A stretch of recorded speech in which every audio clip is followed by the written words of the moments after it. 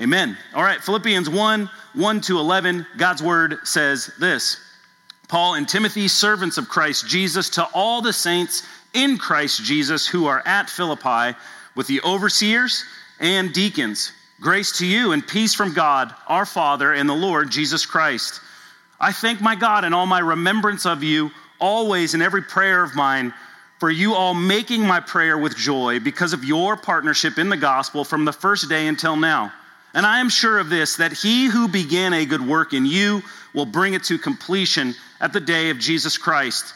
It is right for me to feel this way about you all, because I hold you in my heart, for you are all partakers with me of grace, both in my imprisonment and in the defense and confirmation of the gospel. For God is my witness, how I yearn for you all with the affection of Christ Jesus.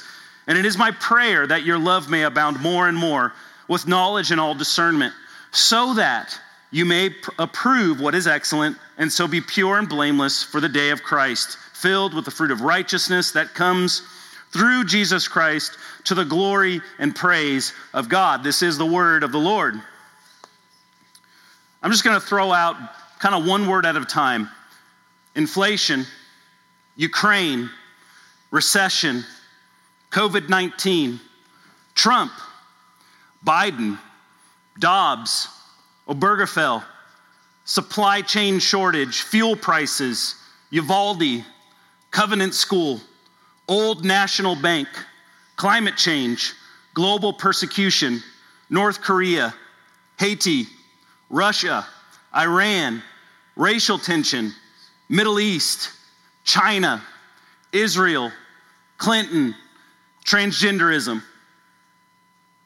Any one of these hot button words or phrases could be at the top of the headlines at any given moment over the last few years or even the last decade or so. And any of these words could bring an anxious or angry reaction in many of you. In Paul's day, the headlines could have read like this: imprisonment, false teaching, Nero, Judaizers, circumcision, idolatry, division. Any one of these words could have brought about the same reactions to the recipients of Paul's letter. Yet in the midst of the world's bad news, Paul pens one of the most joy-filled books in all of Scripture.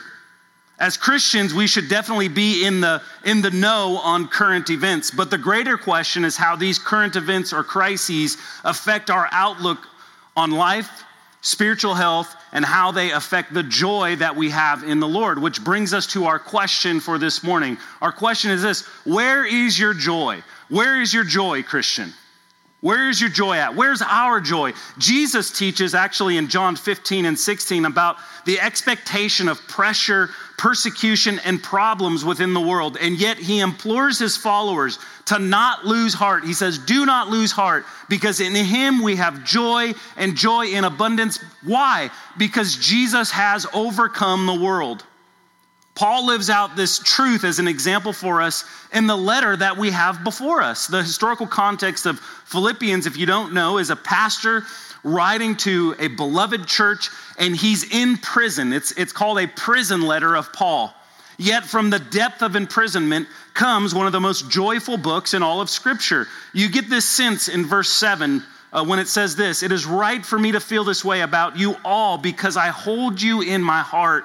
For you are all partakers with me of grace, both in my imprisonment, which is where he's at in that present time, and in the defense and confirmation of the gospel, right? His gospel ministry, which actually, if you know the history of Paul, you know it spilled over. His gospel ministry actually spilled over into his times of imprisonment. Actually, this church was established in part by a jailer who was overseeing Paul and Silas, if you read in Acts chapter 16, I believe. The warmth of Paul's shepherding heart is on display from the depths of a cold, dark prison cell. The joy stems from Paul's love of God and love of people. We understand both from his Spirit-inspired words when he'll later say in Philippians chapter 4, verse 4, he says, rejoice in the Lord always. And as if that wasn't enough, he says, again, I will say what? Rejoice, emphasizing that word, joy. This joy stems from his connection and rootedness to Jesus as the true vine through the power of the gospel, which grants us pardon from all of our sins through the perfect life, death, and resurrection of Jesus. Paul is empowered by the Spirit of God and has a deep love and partnership with God's people, the church. So that in the midst of turmoil and persecution, fear and pain, Paul can again say these words, rejoice in the Lord always. Again, I will say, rejoice. Paul's gospel-centered joy spills out and stems from, first, his partnership with the Philippians. It's our first point this morning. We see joy in the coalition of believers. Joy in the coalition of believers, a partnership. A coalition is a partnership or alliance of people for a combined action. They have a common cause together. Gospel partnership is a major theme of Philippians, and we begin to understand this from the outset of the letter in verses 1 to 5. Paul and Timothy, we see partners there, right? Paul and Timothy, servants. Actually, the literal word there is slaves of Christ Jesus. To all the saints in Christ Jesus who are at Philippi, with the overseers, we could say elders or bishops and deacons, right? So I'm going to pause here for a second. We see here now this church in Philippi is at this point when Paul is writing, it seems to be a well-organized and a mature Christian church. He says this, grace to you and peace, right? And where does this come from? God our Father and the Lord Jesus Christ. We see unity between the Father and the Son, which brings about the result of grace and peace in God's people. Paul says, I thank my God in all my remembrance of you, always in every prayer. Notice the emphasis, right? The totality of Paul's claim. In all my remembrance of you, always and in every prayer of mine for you, all making my prayer with what? Joy. Because of what? Your partnership, right? Your togetherness in the gospel from the first day until now. This church actually has a rather remarkable background and partnership with Paul, both in ministry around Philippi and in funding the greater mission of Paul and Timothy throughout the known world. Moreover, the establishment of this church stems from three of the most unlikely historical figures. We're going to walk through how this church was established. It's almost like the beginning of a bad joke, right? What do a businesswoman, Lydia, a grouchy jailer, and a fortune-telling slave girl have in common? If this was in our context, Lydia would have been out shopping at Trader Joe's up in St. Matthews. The jailer would be living in PRP and working at Amazon probably. And the fortune teller girl would be strolling down Bardstown Road in the Highlands, heckling all of the chai latte sipping hippies out in that area, right? A diverse group of people coming together by the reconciling power of the gospel. These three became the first members of this church now that Paul is writing to, as told in Acts chapter 16. You can go back. What's amazing is what happens right before that. Paul is going and preaching, and the Spirit moves within him to move on from that area, and as a result of that, he ends up in Philippi, preaching the gospel to Lydia. Then it spills out to the slave girl. Then it spills out to the jailer. See the power of the gospel and the obedience of Paul and the discernment that Paul has in listening to the Spirit in leading him. We see also another partner in this instance, a partner named Silas, which was imprisoned with Paul before the establishment of this church. And they were imprisoned for preaching the gospel. We pick up the passage now toward the end of their time in Philippi. So they've already been released from prison because God's miraculous work, his shaking of this prison. We're seeing Lydia confess Jesus as Lord and Savior, the jailer, the slave girl. And then out of that, it says this in verses 39 to 40 in Acts chapter 16. So they came and apologized to them. This is the government officials, right? They done messed up in this situation in dealing with Paul and Silas because Paul was actually a citizen of the Roman Empire, and he shouldn't have been treated the way he was treated back in Acts chapter 16. It says this, and they took them out and asked them to leave the city. It's like, okay, you guys have caused enough issues. It's time for you to go. So they went out of the prison, and what do? They go and visit Lydia real quick, right? We're going to go say hi to our church before we depart and leave. And when they had seen the brothers, meaning the congregation gathered together, they encouraged them and departed. It was time for them to be on their way. A church that is established through the power of the gospel preached first to Lydia, then to the fortune-telling slave girl, then to the jailer. We see the response of these early converts. What do? They repent and they're baptized. And the Spirit falls upon the hearers in Philippi.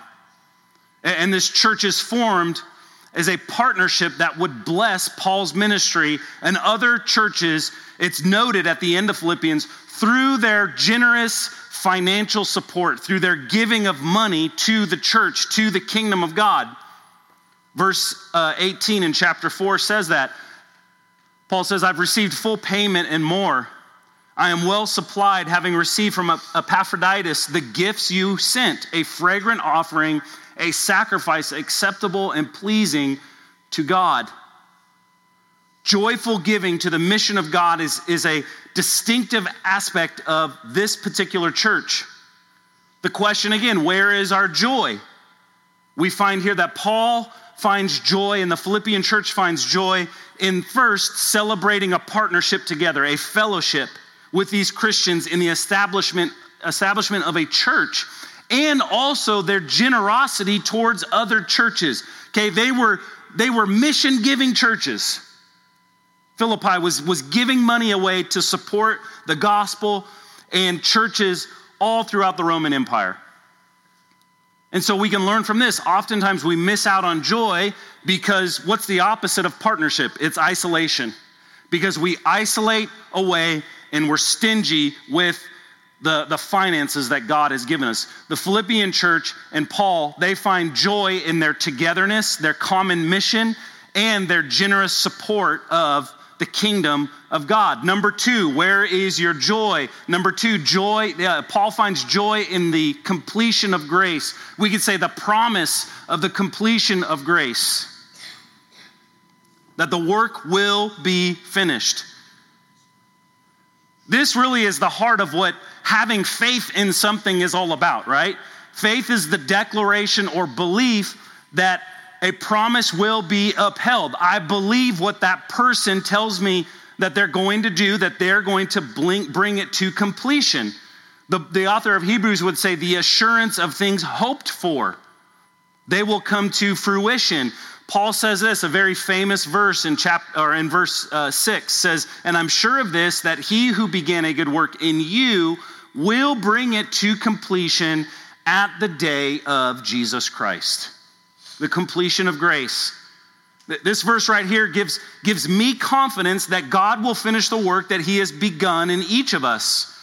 That we will persevere to the end and that we will continue to bear fruit for the cause of the gospel. God will complete his gift of grace in you. The psalmist says this in Psalm 138:8.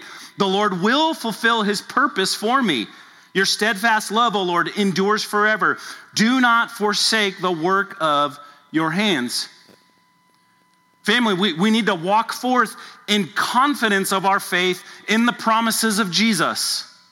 Again, the Bible is, where is this derived from? The Bible is, we believe, the very word of God, inspired by God's Spirit. The human authors were carried along by God so that every word is as God intended.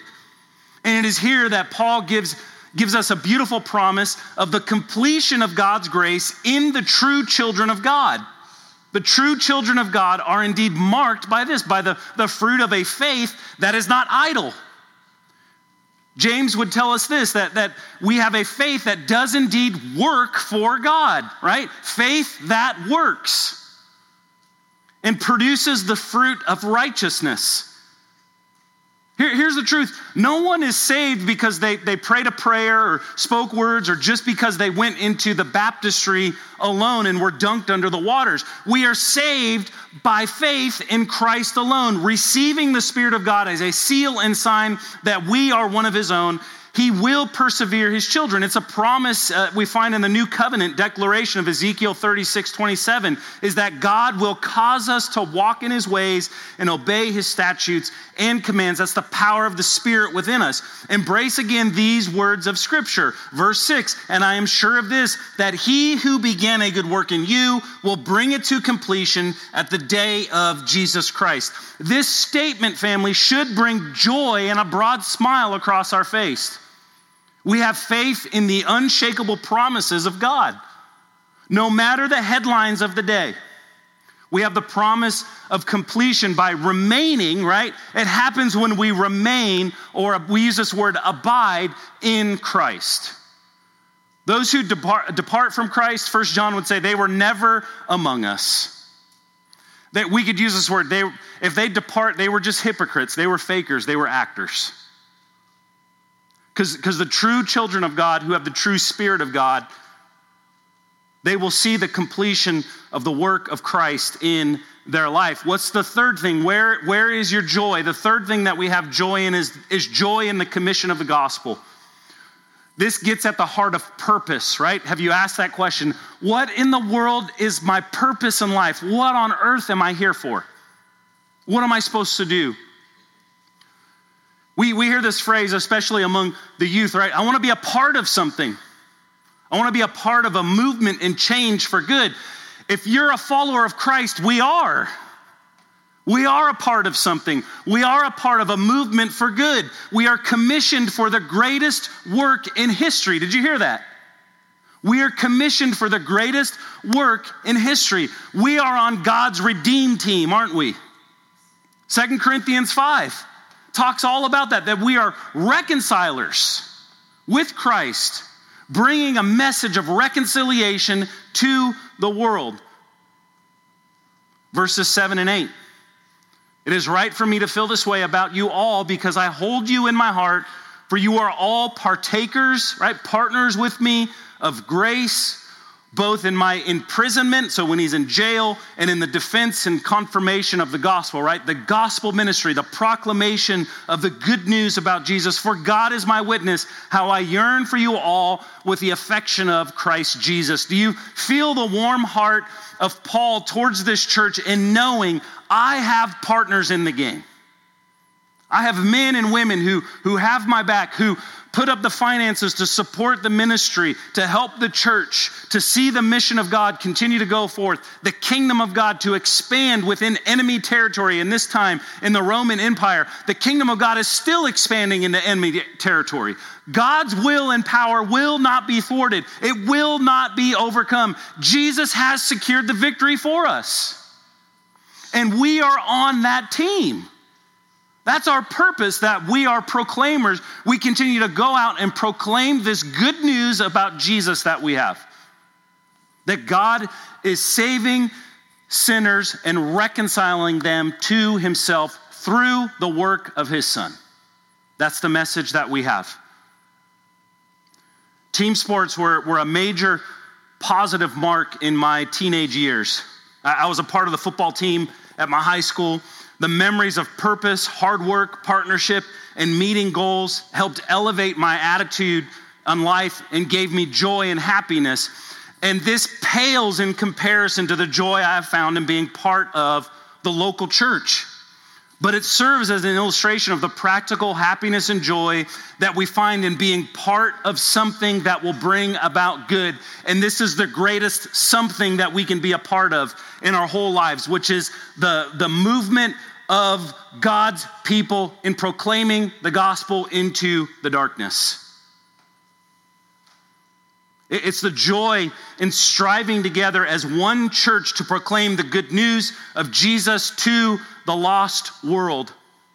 The Great Commission call of Christ upon our individual lives and in partnership together in mission abroad, so local and global. Paul reflects toward the end of this letter. He says this in chapter 4, verse 15. And you, Philippians, yourselves know that in the beginning of the gospel, when I left Macedonia, no church entered into partnership with me in giving and receiving, notice this, except you only. Commissioned with Paul committed to the mission that Jesus had set before them, brought Paul great joy where he could rejoice in the Lord always. And I believe it brought this church great joy where they could rejoice in the Lord always. We can rejoice together because God has set forth a great purpose in our life to proclaim the gospel, to be on mission with him. Number 4, where is your joy? We find joy in the conclusion of righteousness, of our righteousness that was purchased by Jesus. This is going to expand on the idea of joy in the completion of grace that we spoke about earlier when we were going through verse 6. Toward the great conclusion of righteousness. We call this in theological or doctrinal terms, we call this our glorification or perfection in Jesus. Paul gives the outcome of continuing in the Christian life and not just giving up when it becomes difficult. And if we're honest, Paul had every reason to give up. Paul had health problems. He talks about some sort of thorn that he had in his flesh. We don't know what that was. Could be a struggle with sin. It could have been a health problem that he prayed for, but the Lord would not remove it because in his weakness, the Lord was magnified and glorified. Right? Paul had every reason to give up over that health problem or sin problem. Paul had relational problems, didn't he? He was probably kind of a difficult guy to get along with. He broke fellowship with John Mark and Barnabas. He had relational problems. Paul had legal problems, didn't he? He spent a lot of time in jail. He took a lot of whippings for the gospel. He could have thrown in the towel and quit, but he didn't. He kept persevering and advancing in his calling. He encourages the Philippians and us. This is a letter that is timeless, that the conclusion of righteousness is worth it. Paul knew this. What is awaiting us at the end of all things is worth it. We should have joy as we look toward our spiritual growth, which prepares us for the coming day of the Lord. That's what Paul's setting out in front of the Philippians here. He's saying, hey, it may be tough right now. Your joy may be impacted, but continue to look forward because Jesus is coming back. Jesus is coming back. Verses 9 and 11. And it is my prayer that your love may abound more and more with knowledge and all discernment. Here it is. He says this, so that you, right? What is the result of that? That's what that phrase is there. So that you may approve what is excellent, and so be, another result, be pure and blameless for what? The day of Christ. What does that mean? Christ is coming back. Filled with the fruit of righteousness, right? That's our point, is we're joy in the promise of concluding in righteousness that comes through Jesus Christ to the glory and praise of God. When I spoke of the completion of grace earlier, it is not that we are robots controlled by God. Rather that through the ups and downs of life, God is refining and purifying us in order to prepare us for the second coming of Jesus, for our glorification. So that we may be able, he says here, to discern and approve of what is excellent and pure. So that we may not be stained by the idols of this world, by the desires of our flesh. The reality is this. I want you to hear this, family. The reality is this, that Jesus has already won for us a righteous standing before God. We have it. We call that the doctrine of justification. Or we could say our not guilty status. If we were standing before a judge, Jesus Christ, through his works, he has declared us not guilty. And we've received that when we place our faith, confidence, and trust in the work of Jesus. And when we declare that publicly, professing Jesus as the Christ when we enter into the waters of baptism.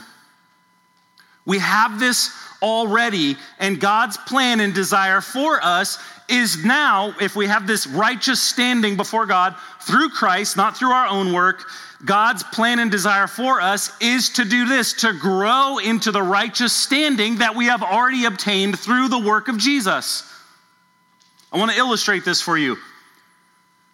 When I was a boy, my family went through a lot of financial ups and downs. My dad was in construction, and if any of you guys have been in construction, you know the high times are high and the low times are low.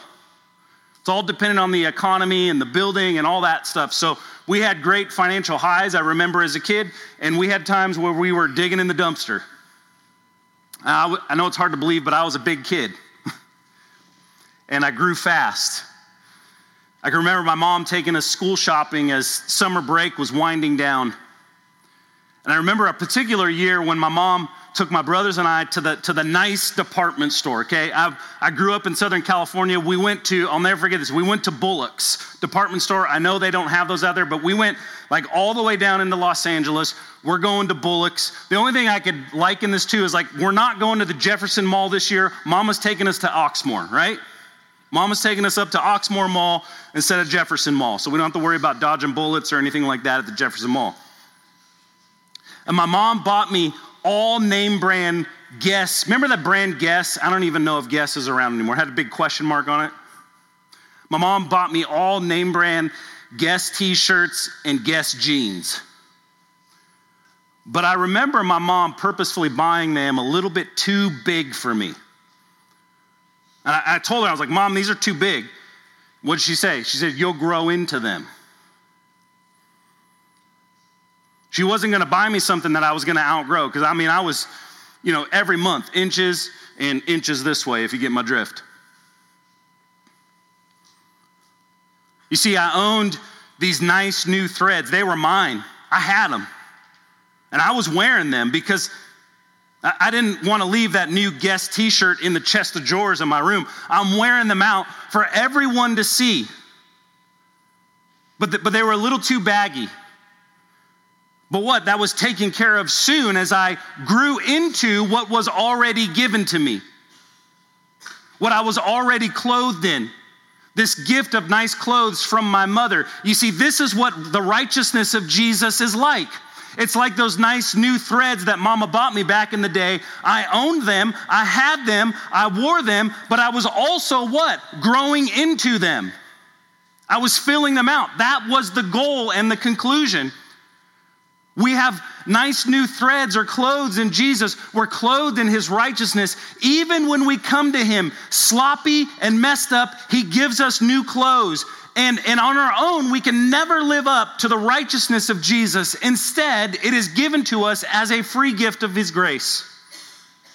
But we don't just wear baggy clothes, we grow into them. That's the expectation of Jesus' followers, that we would grow into these clothes that he has given us. We grow in love more and more, as Paul says here, and knowledge and discernment, so that we may approve, Paul says, what is excellent, and so be pure and blameless, outfitted, right? Fitted with the right clothes, with righteousness for when? For the coming day of Christ Jesus.